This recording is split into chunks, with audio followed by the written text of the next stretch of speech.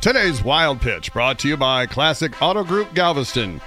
Former Rocket and Yukon standout Jeff Adrian was arrested for auto theft after he took a Mercedes from a valet stand in L.A. for a 6-hour joyride. The 29-year-old Adrian was with 5 teams in a 6-season NBA career, including just 8 games for the Rockets. You know, maybe if he had stolen the ball more often when he played instead of a car, I might remember him. Adrian did return the car to the hotel and claimed he owns a near-identical Mercedes. Oh, well. It took him 6 hours to figure out it wasn't his car? If I got into a car that looked like mine, and if it didn't smell like cigars and old French fries, I would know immediately.